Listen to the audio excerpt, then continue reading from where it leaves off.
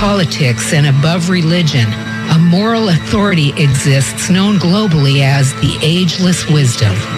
It is the study of consciousness, the mystery of awareness, which cannot be measured, yet will not be denied.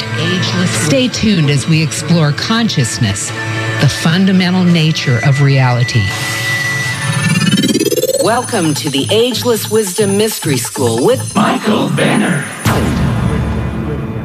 Hey, thanks for joining us today for the Ageless Wisdom Mystery School on 90.7 KPFK in Los Angeles.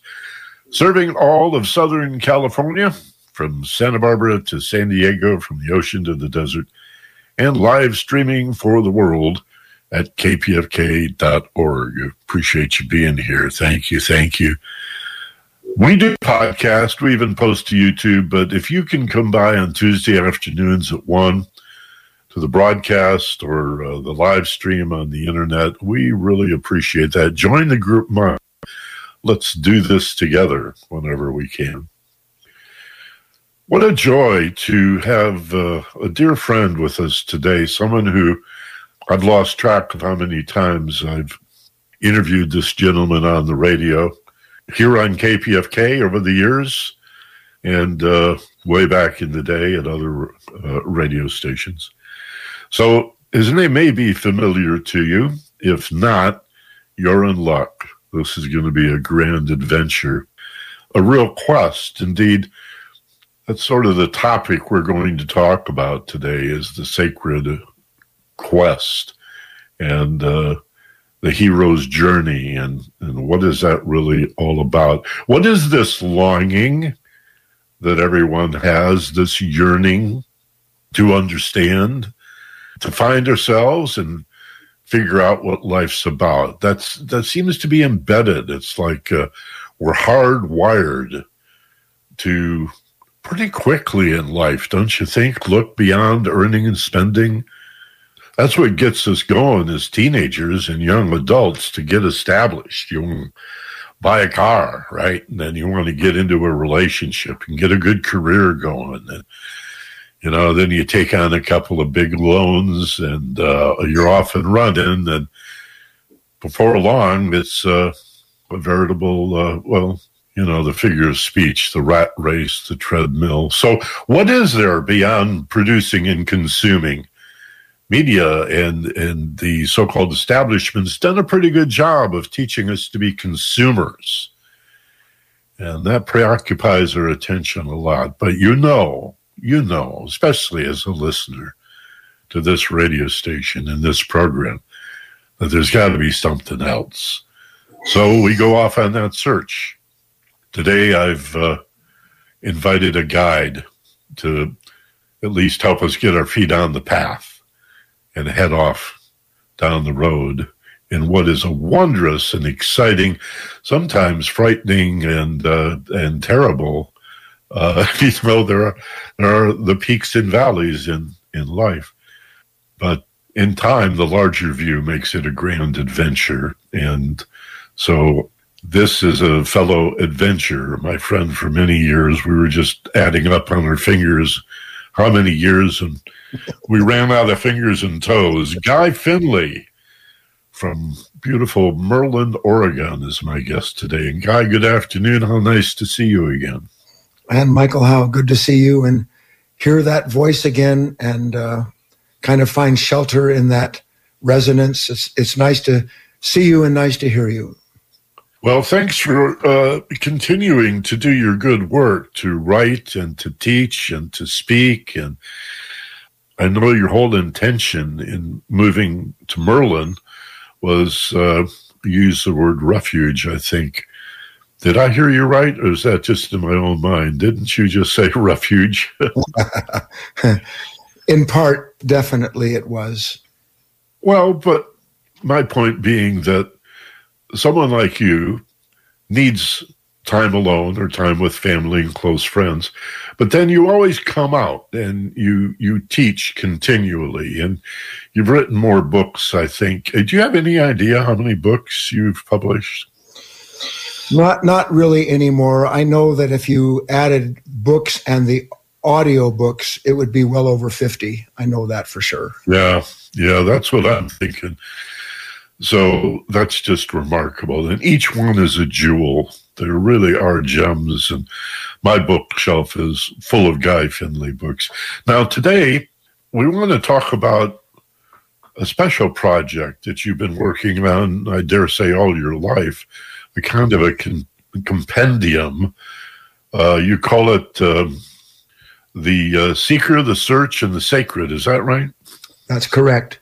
Tell me a little about how this came together for you. You know, it goes so far back in one respect, I won't bore the listeners with the details of my own continuing journey.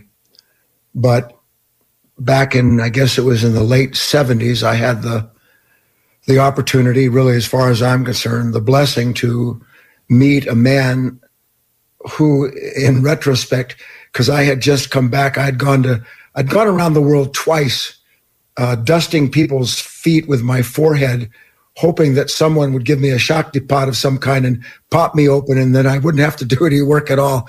I'd revel in this great character that I thought I was, you know. And when I got back home on second trip, I was very disappointed because I realized that what I was looking for didn't exist. And it was right at that time that by one of those incredible, strangely synchronistic events, and it's more strange than we have time to go into, I met a true Christian mystic. His name was Vernon Howard.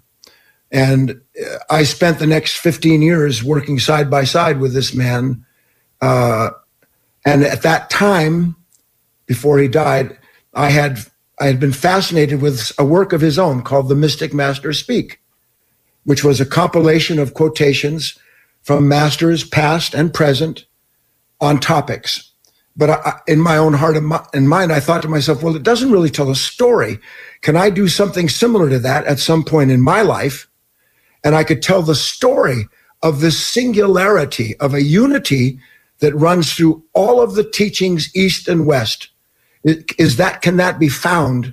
Because I thought it would be a great service, not just for myself, but that if that were capable of being done, that then men and women who were aspirants might begin to grasp this idea that not only is there a trail, a journey that the hero, the divine, calls us to, but that we've all been walking it without knowing it. So that's what the book is. It's a book of essays and compilation of the voices of masters through the ages, all are which intended to point to a single idea. And the single idea is this, that we are born with what I call a divine dissatisfaction. And that no matter what we try to find in this world, if we're an aspirant, we've realized the world is not going to give us. If it could have, it would have, and it didn't. So now I must look somewhere else. Where do I look? I become a spiritual student. I become someone looking in the invisible world instead of the visible one. And that's a very important distinction, because that means I have to look within myself to find what I couldn't find outside of myself. And so the seeker begins. He goes on this search, like the prodigal son left home and looked for a way to make his own life in his own image, and realized at some point that while I'm capable of doing this, I'm starving, meaning my soul is not nourished, and I must return home because at least I had there what I don't have now. And so he returns home, and he makes a loop, what seems to be a circle. And he returns to his father's home. In many ways, that's the seeker, the search, the sacred. We have in us a divine dissatisfaction. It sends us on a journey.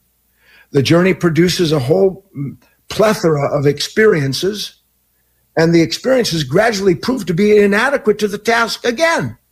I mean, how many insights, how many mystical experiences, I'm speaking for myself, could I possibly have before I realized that the experience itself isn't actually changing anything by itself? It proves there's something to be done and to see, but it doesn't change the core of the consciousness. So then the seeker goes through this next journey where he has to begin to realize that knowledge is not the answer, but it must lay someplace else, and it does indeed, in another level of his or own consciousness that can't be accessed by thought.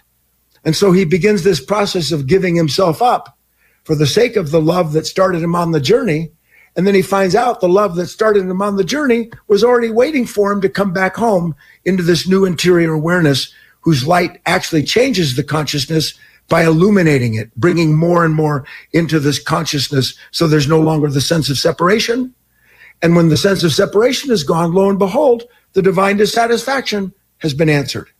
Because the thing we're looking for is unity, love, relationship, something that is not corrupted or divided and doesn't set me against something or even for something, because it's all innate.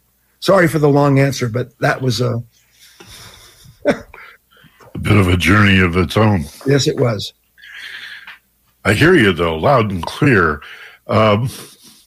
Polls I've seen, Guy, indicate that about 40%, I think this is a remarkable number, and there are several polls that point at this, of American adults now consider, and it's a growing number, now consider themselves spiritual but not religious.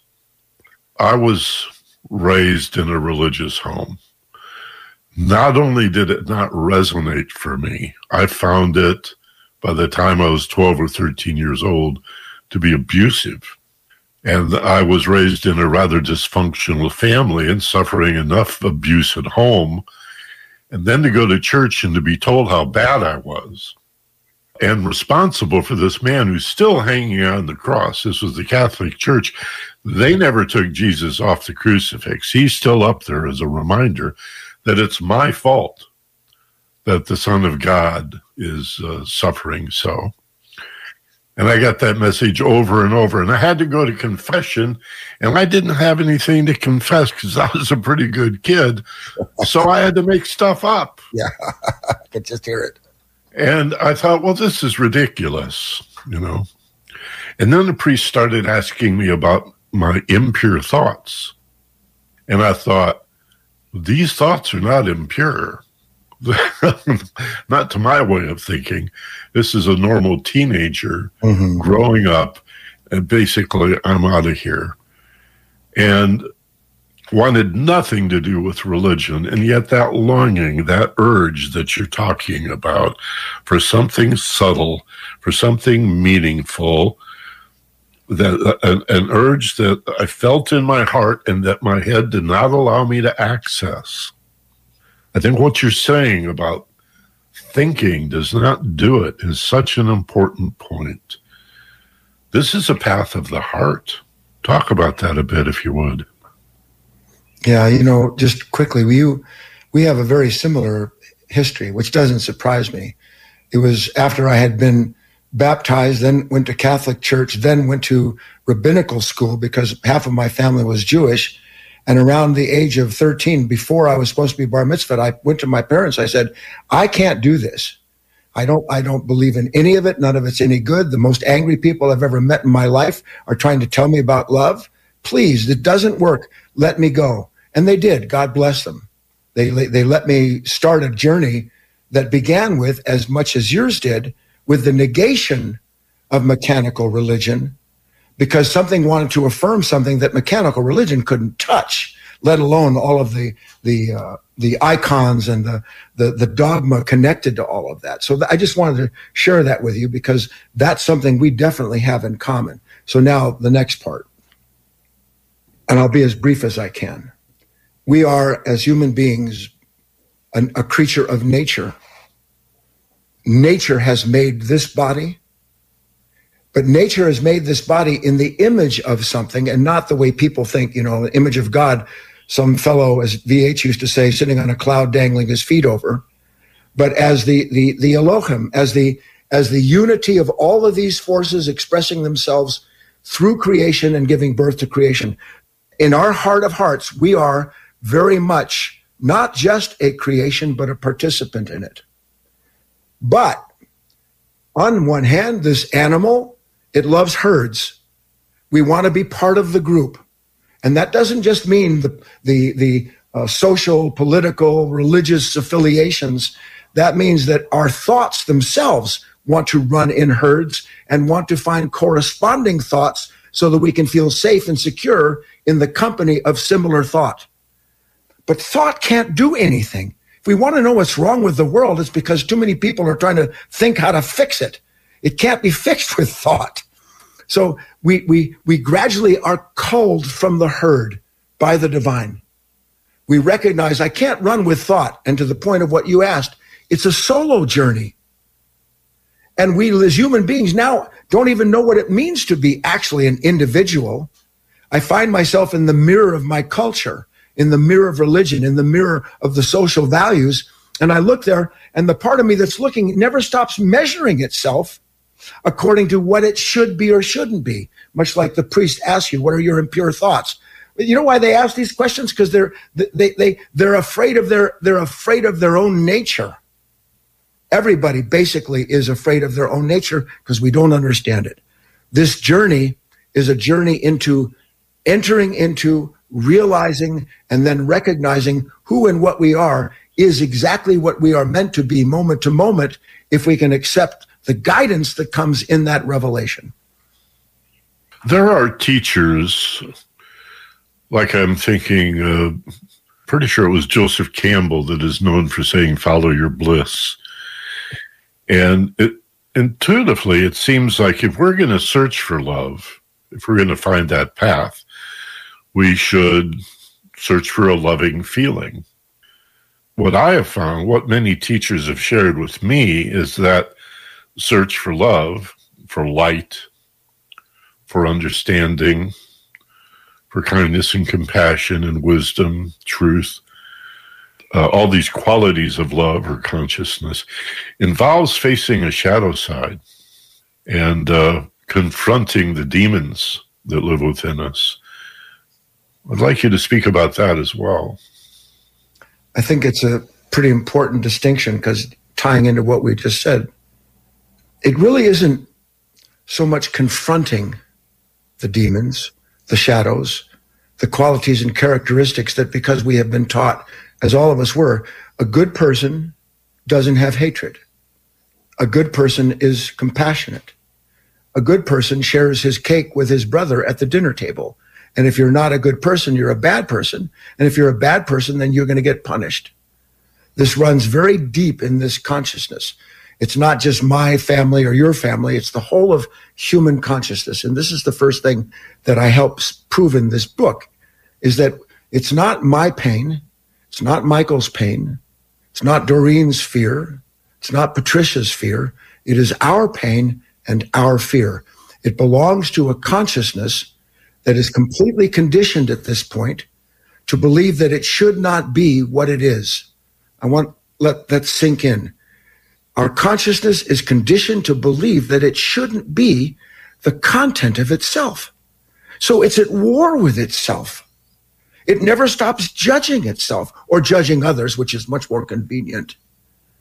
But the task becomes, as one sees the futility of being at war with myself, this innate conflict between want and not want, who I should be, who I shouldn't be, that innate conflict eventually brings a person to a recognition the task here isn't for me to try to overcome these things. How ludicrous for me to try to overcome anything at all when the part of me I'm trying to overcome is being attempted to be overcome by me. I mean, it's just a war. So instead of confrontation, it becomes illumination. And we move from the futility of hoping that I'm going to save myself into the understanding that the light that understands and recognizes these qualities, it isn't afraid of the quality. It changes my relationship to it the minute I see that this isn't something that's wrong with me. It's just something I don't understand yet. That's it. And as that understanding grows in relationship to the illumination that one is capable of having, so does the fear and the anger and all the rest of that start to go away. And then we have a completely different relationship to life because we see it through new eyes. I've been thinking for many, many years about, I can only use my words for this, that so-called higher consciousness or expanded awareness carries with it, apparently, a set of exalted values or ethics. And I certainly am not implying any sense of superiority. Mm-hmm. for it's really quite a humbling experience to begin to truly understand, you know, who you are, the spiritual being in this animal body, and being pulled in both directions. I feel like the rope in a tug of war sometimes. Quite accurate, actually. But I've never been able to find anyone to comment on this intrigue for me, that a lie detector works because being untruthful is stressful to the body. And doesn't that imply or suggest something wonderful about us, that even the most unrealized, crudest, meanest, most narcissistic, self-centered SOB will trigger a lie detector when he lies? His body is horrified. I love this. By the fact that he's lying. Yes. Why don't you riff on that? Riff on that a little bit. That's fantastic. It doesn't change just because I'm not connected to a lie detector. I live in a life detector. I live in the presence of a light detector all day long. But we have this mind divided as it is and conditioned again with the fear of itself, immediately finds the consolation of justification for the quality of character expressed in the moment. Instantaneously. I can't say something that's cruel without knowing that they deserved it, or I had to save myself from something bad that was going to happen to me. Every thought that comes out of my mouth that is a lie, because it is the projection of a consciousness afraid of life. Real consciousness is not afraid. Life isn't afraid of life. That's insane. But I have all of these innate fears of relationships rejecting me, taking me away from what I believe I have to have. And when that consciousness acts, it covers its own act with an instantaneous set of explanations to ensure that what it has done is backed up by the content of all the reasons why it had to be that way. So we never experience the pain. We're never present to the conflict in our own consciousness because that consciousness covers itself up instantaneously. Really an important point. Love the conversation. Well, congratulations. You're the first person to give me a cogent response to that. And I've talked to quantum physicists and philosophers and brain researchers, and thank you for that. I'd love to pursue that further with you sometime. Listen, we have to take a short break, but when we come back, I want to talk more about this wonderful new book. And also, you have a seminar coming up, right? Yes. So is that going to be online as well as in Oregon? Yes, and ever so quickly, I'm going to be giving a special series of talks over 3 days from June, I think the 21st to the 24th, or 24th to the 20th. I'll get the dates clear before we come back. And it's online. And Michael, I'm talking online 3 times a week now for free all over the world. I went online when COVID started, and the message is being received globally in a way I couldn't have imagined, to tell you the truth. And so this seminar will be in person for people who want to come to the foundation, and it'll also be online. Author, teacher, speaker, an all-around nice guy, Guy Finley, my guest today on KPFK. And we'll be right back. There's lots more right after this short break. Stay with us.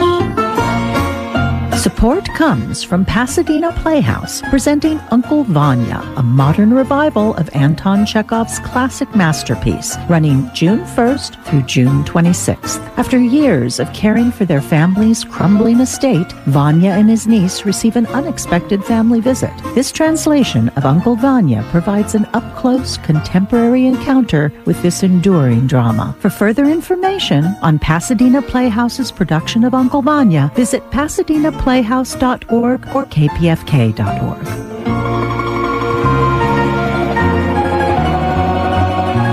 My guest today on the Ageless Wisdom Mystery School program here on KPFK is Guy Finley. I first interviewed Guy, I first met Guy literally 40 years ago. And he was a protege of a mystic named Vernon Howard, who I was interviewing at the time. And Vernon passed away. Guy went off on his own. We stayed in touch. He's a very prolific author, dozens and dozens and dozens of books. He's very generous with his time. He does, as he was saying before the break, these online presentations absolutely free, books and audio books. And he has a seminar coming up, a webinar seminar. I believe besides being online, people can actually come to Merlin and participate and sit with you, right? Very much so. We have a beautiful 15-acre piece of property with old growth sugar pine with a beautiful main building in it. Men and women come from all over the world. Of course, COVID kind of kicked everybody's you-know-what, but now it's starting to pick up again. And so my presence online is free, nothing to join, and people can come to the foundation. And even if you come for the 3-day workshop, what did we call it? An intensive, which is called The Seeker, The Search, The Sacred, The Hero's Journey. It's only, I think it's $24.95 for 3 days. I want people to, look, Vernon gave me everything that he gave me basically for free. Never asked me for anything. How can I do other than that? Truth gives itself freely. We must give ourselves freely as far as I'm concerned. So it helps if people make donations, no question about it. And we have to charge a little bit of money or we wouldn't have a building. But apart from that, everything is come and join us. And if you can't, there's a scholarship and we'll get you there anyway, period. Guy, in the personal development field, much is made of the importance of setting a goal, having a clear, specific objective in mind. Stephen Covey, in his popular 7 Habits book, talks about the need to begin with the end in mind. We're talking about the seeker, the search, and the sacred. To have a direction for this search, seems we may need some sort of objective or goal. Would you define that? What should we look for? How should we set our sights? Yeah, that's an age-old question. And as best I'm able to answer it and remain, for me, it's always encouraging, but so that the listeners can share in this idea. I said earlier that our lives as they presently are, for the most of us, are basically transfixed with the physical.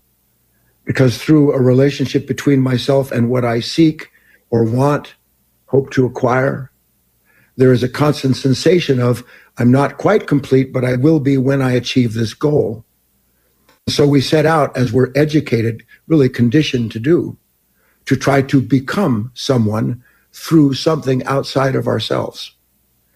In the end, that's a journey into futility, because as everyone knows, if we're willing to see it at all, every time I get to the end of what I thought would set me free, I'm actually a little more encumbered, because now I have to carry with me all of this.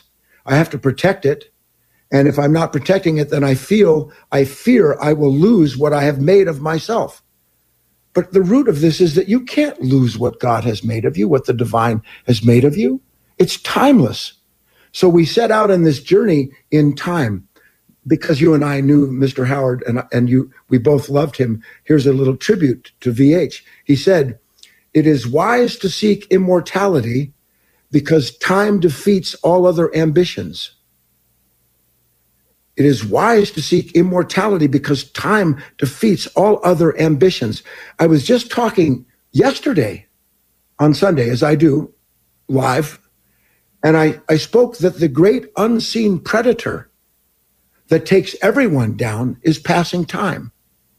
And when we look for our lives in the conditions that appear in passing time, including what time says we must do in time in order to be a successful human being, we start out with a mistaken understanding of how to find ourselves. But not to throw the baby out with the bathwater, that journey educates me. Like my music career, which we don't need to talk about, I was very successful. First white soft rock artist, Motown Records, writing musical scores for motion pictures, TV, home in Malibu with a tennis court, the whole 9 yards. And there I am one day at home beating my head on the piano because the thing that was going to free me, which I love music, became my captor, because now I had to keep everything in place. And I'm starting to wonder, how did I wind up in prison that was supposed to be my liberation? And then, as all of these things do, and that's what I'm saying, the journey educates. The journey is not to achieve. The journey is to see and receive understanding through it, so that gradually I'm liberated from my own desires, because I see the desires are in things seen, hoped for. And as St. Paul says, who hopes in things seen? Our hope must be in things unseen, in the invisible world. So all of that works together. Great. You want to do something, you love it, go do it with all of your heart, mind, and soul. But when you get to the end of it, don't lie about the fact that you still feel incomplete. I don't think any discussion with Guy Finley would be complete if we didn't talk about fear. I don't talk about my book at all on this show, but it's about fear, and it's inspired largely by your work. Thank you. My willingness to deal with the fact that I have been terrified of many things, it's been liberating. Yes. To face my fear, to embrace my fear, to seek it out. Well, it's sort of a daisy chain, hand over hand. Well, what's behind this fear? What's in this shadow? Well, what's around this corner that you're afraid of? And I came to understand that, speaking for myself, and maybe a lot of other people, fear is less about danger than simply things I didn't know and understand. And the roots of my fear were not about danger at all, but or the external world, but a failure to understand myself. Yes. And so, again, it's an inner search, yes. Really. We talk about the seeker, the search, and the sacred, your book and this seminar you're doing. But let's go back to this shadow, this idea of fear. Talk about that. Because you look, you've stated it very, very, very well.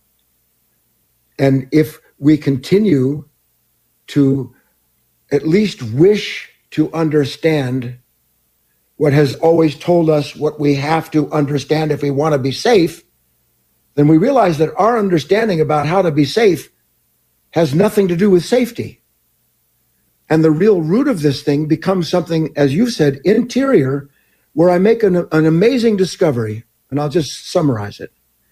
There is no such thing as psychological fear without identification. And in the end, all fear is the fear of losing who I am and what I think I've done and own. In the end, this is the Four Noble Truths that Buddha spoke about, that the problem lies in the fact that without knowing it, I become attached to something, because my identity is the derivative of the image. No image, no identity. Thou shalt have no graven images, referring to this journey. Well, why did God say, why is it said no graven images? Because you can't have an image without an identification. That's what an image is the narcissistic side of the identity connected to it. So here I am, and I don't know it. I'm brought into this consciousness. That's what it does. It looks for a goal, a place, a thing, someone to be, makes an image of it. And then I wind up being the servant of a mind that can't free itself, but that can only explain why it's not free again. Then I get it. The task is not to run out and find something to be. The task is to bring the light into this being that, without understanding it, keeps making shadows for me to overcome. What was it? I just blocked on it. That great musical with the guy with the windmill. God, why can't I think of that? He was always trying to conquer the dragon that the windmill. Don Quixote. Thank you. The great the chaotic journey. We're all on that because we don't understand. What we're trying to slay is something we don't understand about ourselves, and the more we resist it, the stronger it becomes. Yeah, he thought the windmills were giants out there, monsters out to get him. A mountain out of a molehill, right? I mean, basically. But let's talk about Buddhist philosophy a little bit. Self-grasping ignorance is a term we hear a lot in all the different variations or iterations of Buddhism. Self-grasping ignorance. Yeah. And it's sort of a vicious cycle. The self-grasping makes us ignorant, and the ignorance makes us hold on even tighter to this false sense of self. Exactly. And it's not just a spiral, it's a toilet flush. It pulls us down deeper and deeper. It's the Chinese finger puzzle. You remember where you put your two fingers in there? And why can't you get them out? Because the opposites are working against each other. And the release from the finger puzzle is to push into the resistance, not try to get away from it. And when you do that, the opposites are relaxed, and suddenly you see, well, that's why I was caught. I didn't know the opposites were struggling with each other because I was a part of the game. To see that, I'm out. I heard a teacher say recently, the more you cling to an identity, the more power you give its opposition. Absolutely. That's Christ said, you can't serve two masters. You'll love one and despise the other. He was speaking of this consciousness that first creates an image out of a desire and then tries to free itself from the fear it has of the thing it wants to make itself whole. So we see this over and over and over. That's why the book, I love this book. It didn't do well in the world, Michael. Many of my books don't, but that's okay, because the journey is this discovery that I don't have to prove myself. I have to see myself. There's nothing to do, only something to see. And the clearer that becomes to me, the less I get caught up with this finger puzzle, trying to figure out how am I going to get out of this mess that wouldn't have existed if I hadn't created it to begin with. Well, so the question is, if we, through exercises and a practice of non-attachment, stop clutching and grasping and holding on to this sense that I am a separated self banging around in this meat body in a world of separated form, if I let go of that, what's left? Well, I'll go back to what you said, because we touched on something I think vitally important. What does it mean to be, Eastern terms, mindful, Western terms, to wait and watch, to practice the presence of the Lord? If it is impossible for my own body to hide from a lie that the consciousness that's intended to run that body is telling, then my body is a tell-all. If there's resistance and fear and pain of any kind in it, then it means there is a vast separation between my consciousness and what is above and this body that is the instrument of it below. Now, if that means, simply put this, I reach over, I pick up a hot skillet, I don't need to think to myself, a religious, what would Jesus do? I drop the skillet because, man, it burns. Same thing. I don't have to practice non-attachment. I have to be present to the pain of attachment when it is presenting itself in me that I can't see yet. My body knows it. My mind doesn't, because my mind is attached to the identity produced through the attachment. But not anymore if I practice, stay awake, work to be present, remember myself. The more I do that, the more I'm brought into this consciousness that is a singularity and that cannot act against itself. That's how this starts, to see where it is I'm experiencing something I didn't know I'm giving myself, and then have the courage to enter into that awareness so deeply that I get it. Look, I want what I want, but now I recognize that what I want is part of the pain of why I want what I want. It's a vicious circle. You don't, you step out of the circle, you stop trying to complete it by the mind that creates it. Well, this desire nature that is really, again, the heart and soul of the Four Noble Truths in Buddhism. Right. We can see this reflected in the world, what consumerism and the I, me mind that wants this, that, and the other thing, got to have this, and my life is meaningless without that, is leading to the elimination of species, a lack of diversity, untold cruelty, war as if we're still medieval beings. Is this not merely an outpicturing of human consciousness? And further, isn't COVID, given that it's a virus and it has its own reality, I understand that, but as a metaphor, as a reflection, is it not only an indication of a virus within us? Yes. There's no doubt about it, Michael. The world that we see and the way it unfolds is an absolutely perfect reflection of the consciousness that has produced it. There's no getting around it.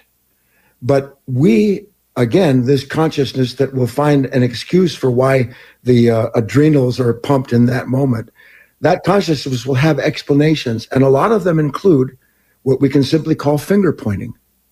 Everyone else is responsible for the world that I see.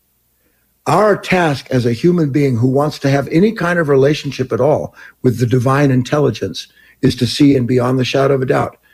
I look out and I see this nightmare taking place, not just in the Ukraine, all over, in every border, all over the world.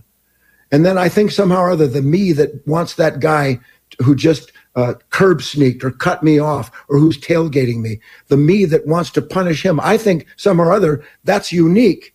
And only I am entitled to this because they didn't get the message the freeway belongs to me. That there's always something in us busy separating itself through some form of judgment. And there is no judgment without the sensation of the self making the judgment. So it still comes back to identification. And as the more we see that, the less interested we are, God willing, in being a contributor to that world that we see.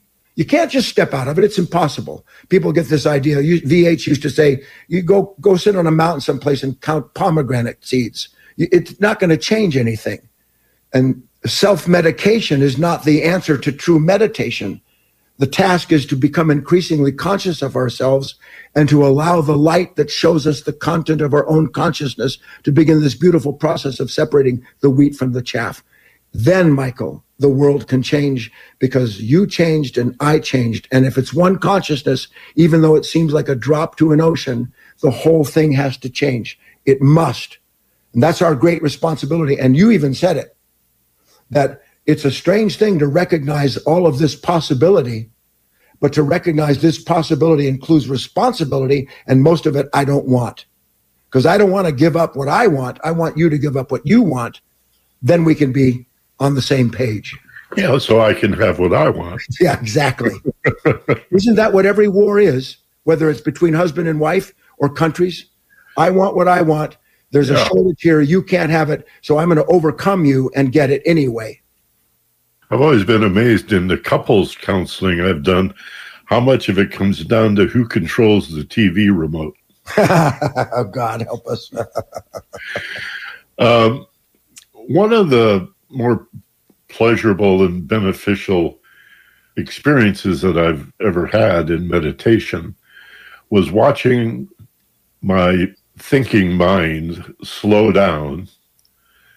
And I can never completely quiet it. I don't suppose anyone ever does. It's disgust, like, you have to stop thinking. Well, I'm not sure that ever happens, but you can definitely slow it down. And the gaps between the thoughts open up a little bit. And during that experience, I went maybe 2 or 3 seconds without a thought and realized that I remained aware in spite of having a thought or even a feeling. Yes, yes. I remained. Yes. Michael wasn't there, but something was. Awareness itself. Yes. I was discussing with some of my students the other day this idea of you're not this, you're not that, you're not the separated self, you're not the world, you're not your body, you're not the school you went to, you're not an American, you're not this religion or that gender, or you are awareness. And so one of my students said, well, how do I say that to people? When they say, who are you? I can't just say, I am awareness. So They're going to think I'm crazy. I guess what I'm asking you, Guy, is we need words, I think, to communicate this. We haven't coined the figures of speech yet to even begin to discuss this. And we look at teachers. Christ admitted up front, he said, well, I have to speak in parables. You wouldn't understand me if I didn't speak in parables. Everything that you said is true. And then I think to myself, following that line of thought, that maybe that's the... See, I've never considered myself a teacher, not ever. I think of myself as being a shower, somebody who says, can you see this? Can you see that? And if you can see this and if you can see that, that means that we do have eyes that are in common and a mind that can register the same sympathy. So when a man or a woman speaks like you or me speaking, people will be listening to this. They can feel the words.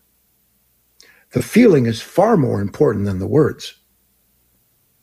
Thought is a very limited tool. But when the thought is animated by something that is genuine and true behind thought, then something more than thought is communicated. And then the person feels and hears and thinks along a line that is more unified than just thought by itself. That's the task probably of a teacher, because I wanted to argue with you about something. You said you had maybe 3 seconds. That's not true. I know that you love nature. I know that when you go into nature, just with myself here in Southern Oregon, there are moments when the mind completely stops because the observer and the observed are no longer apart from each other. There's not the beauty out there, and there's not just the recognition of it in the consciousness. That outside and that inside are united, and in the integration of observer and observed, the mind stops because now it doesn't want anything. It is completed by its own awareness of the moment, where there's no Guy, no Michael thinking, God, this is beautiful. We might mess it up later. But in that moment where you see what you see, boom, it's quiet. And that's the unity. That's what we're looking for. And we have it in tiny doses. But that gives us a taste that we can't get rid of in our heart and mind. Because now I know there is some other relationship that I can have, not just with this nature, with that deer, that mountain, but I'm intended to have that relationship all the time. Even with the shadows, I'm intended to have that relationship where there's no longer me thinking about what is this, what do I do with it? There's just the illumination of the fact of myself as it is. I believe in it's kind of, again, synchronicity. I'm working on a talk for the next week. And I'm sitting here thinking to myself, why couldn't I see this before? When Moses went up on the mountain and the burning bush, and Moses said, well, what am I supposed to go tell the people back in Egypt? What am I supposed to say? I met a burning bush and it sent me to free people. And if those of us that know any of the Old Testament, and it was, by the way, it was the Elohim. It wasn't a man. It wasn't a woman. It was the embodiment of creation said, when you go there, say, I am that I am sent me. I am that I am sent me. And by the grace of God, Michael, because the journey never stops. VH used to say it all the time. I'm receiving the rewards from work I did 30 years ago. I know you know this. All of a sudden, it's so clear. I don't have to think to myself, what am I going to do? I don't have to worry about what's going to take place. There's still that content it wants to stir up. But now it's met with another understanding that everything, and by the way, the actual Aramaic translation of I am that I am, it's an expression that covers I am all that was, all that is, and that will be. In other words, the fulfillment of time. In the fulfillment of time, all of this is done. And if I actually understand all of it's done, then my task is to let it be done in me so that I can participate in that broader body of I am, of the Godhead, of truth. And entering into that, there's no fear there. It knows if there's fear in Guy, I know that it will be transformed, because I'm not going to go in trying to protect Guy. I'm going to let what I need to go do show me Guy so I can be free of him, which is what I want. I don't want Guy in my life anymore, other than I have to play the role as a husband, a grandfather. I have a foundation to run, students, but I don't want any part of it. I don't want any part of it at all. I want to be as clear as I can be so that every moment of my life with everyone that I'm with, that clarity can be there. And I think that's the real conveyance of this consciousness, clarity. You even said it about VH, clarity, clarity, clarity. Well, I need to acknowledge what you said about nature. You're absolutely right. How quickly we forget. And that's why I would backpack. And that's why I would backpack alone, even though I knew it was a foolish thing to do. Yes. I couldn't help myself to get, 15 or 20 miles from a road, and you come over a hill in the mountains. Yeah. And what you see is so unexpected, so breathtaking, so perfect. Whatever it may be. Yes. Another valley, another hill to climb, another ridge beyond that, a mountain lake, a stream, a porcupine that you suddenly confront on the trail, and it scurries off into the bush. You don't judge those things. You don't wonder if that's a good thing or a bad thing. Or Exactly. New impression, new impression, new impression, new impression, new receiver, new receiver, new receiver. And the impression and the receiver are not separate things. They are already joined together. And that's what that experience proves. Now, can I take that and bring all of that into my life as an everyday experience, where the guy in the supermarket that bumps me with his cart becomes the porcupine? Guy, how can people get more information about you, your books, your webinars, your online presence, and in particular this event you have coming up in June? First and foremost, just guyfinley.org, GUYFINLEY.org. That's the website. You can browse there for years and never expire the material. But if you want to know about the online classes, go to guyfinley.org/classes. And if you want to know about the seminar, you can find out there in the guyfinley.org. And there may be a guyfinley.org/journey. I'm not sure if that's true, and I know I'm terrible for not knowing, but you can find out about the event in June. You can find out about the online free webinars, and I urge you to do so. And I guess I'm fairly ubiquitous, Michael, on the web with the social net stuff. The kids do that for me. So search it, you'll find it, and then we can get together and work as Michael and I have done today. Yeah, just Google Guy Finley. I think you're all over the internet. Yeah. Hey, I know how busy you are, and I really appreciate you making time for us here today on KPFK. I so value our friendship. I think of you also as a teacher. I think in one sense, everyone is our teacher, yes, especially those who irritate the hell out of us. Yeah. But, I mean, in the sense of appreciating the work that you've done, the insights, and, it's just so wonderful to hear something you think you know reinforced from a completely different perspective or angle. And then you go, oh, yeah, I think I knew that. But it still feels new.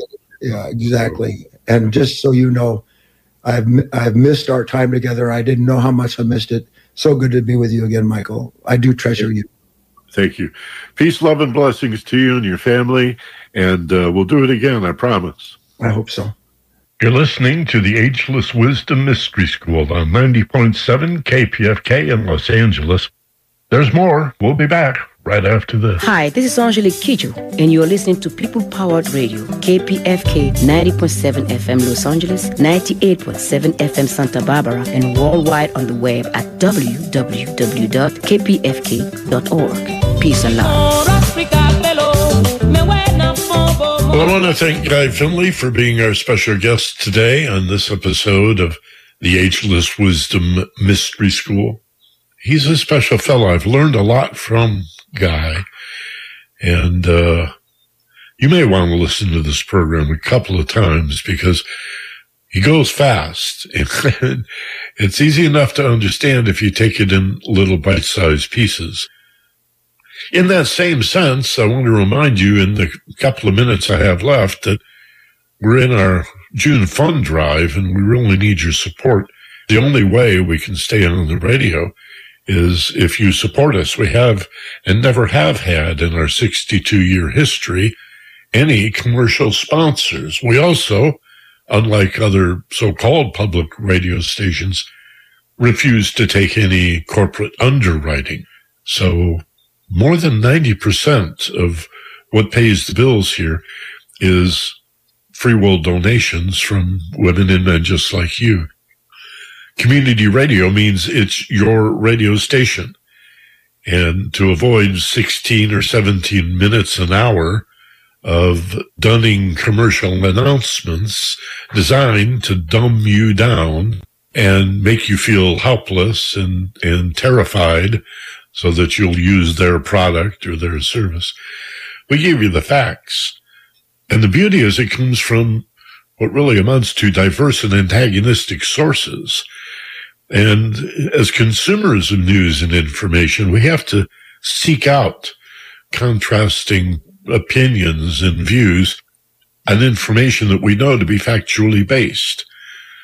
And what better place to do that than a radio station that has over 100 different programs every week?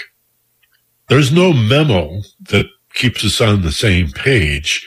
The only thing that unites the KPFK staff, the on-air hosts and the producers and the management is a progressive outlook, a belief in peace and social justice, a mission statement devoted to building a more perfect union and respecting the Bill of Rights and the Constitution, even though it needs updating. All men are created equal, needs to include people of color and, of course, women. And so it's a living document, this Constitution. But perhaps the cornerstone is the First Amendment, free speech. And that idea merits your support. So point your browser to kpfk.org. If you do that right now, I'll walk you through it. kpfk.org/donate. That's a shortcut. And in any event, look for Support KPFK. Go to Sustainers Circle if you want it to be a monthly pledge. Then you just contribute $20 or $25 a month. It's absolutely painless. It's a tax-free deduction at the end of the year, and we can count on you to be there.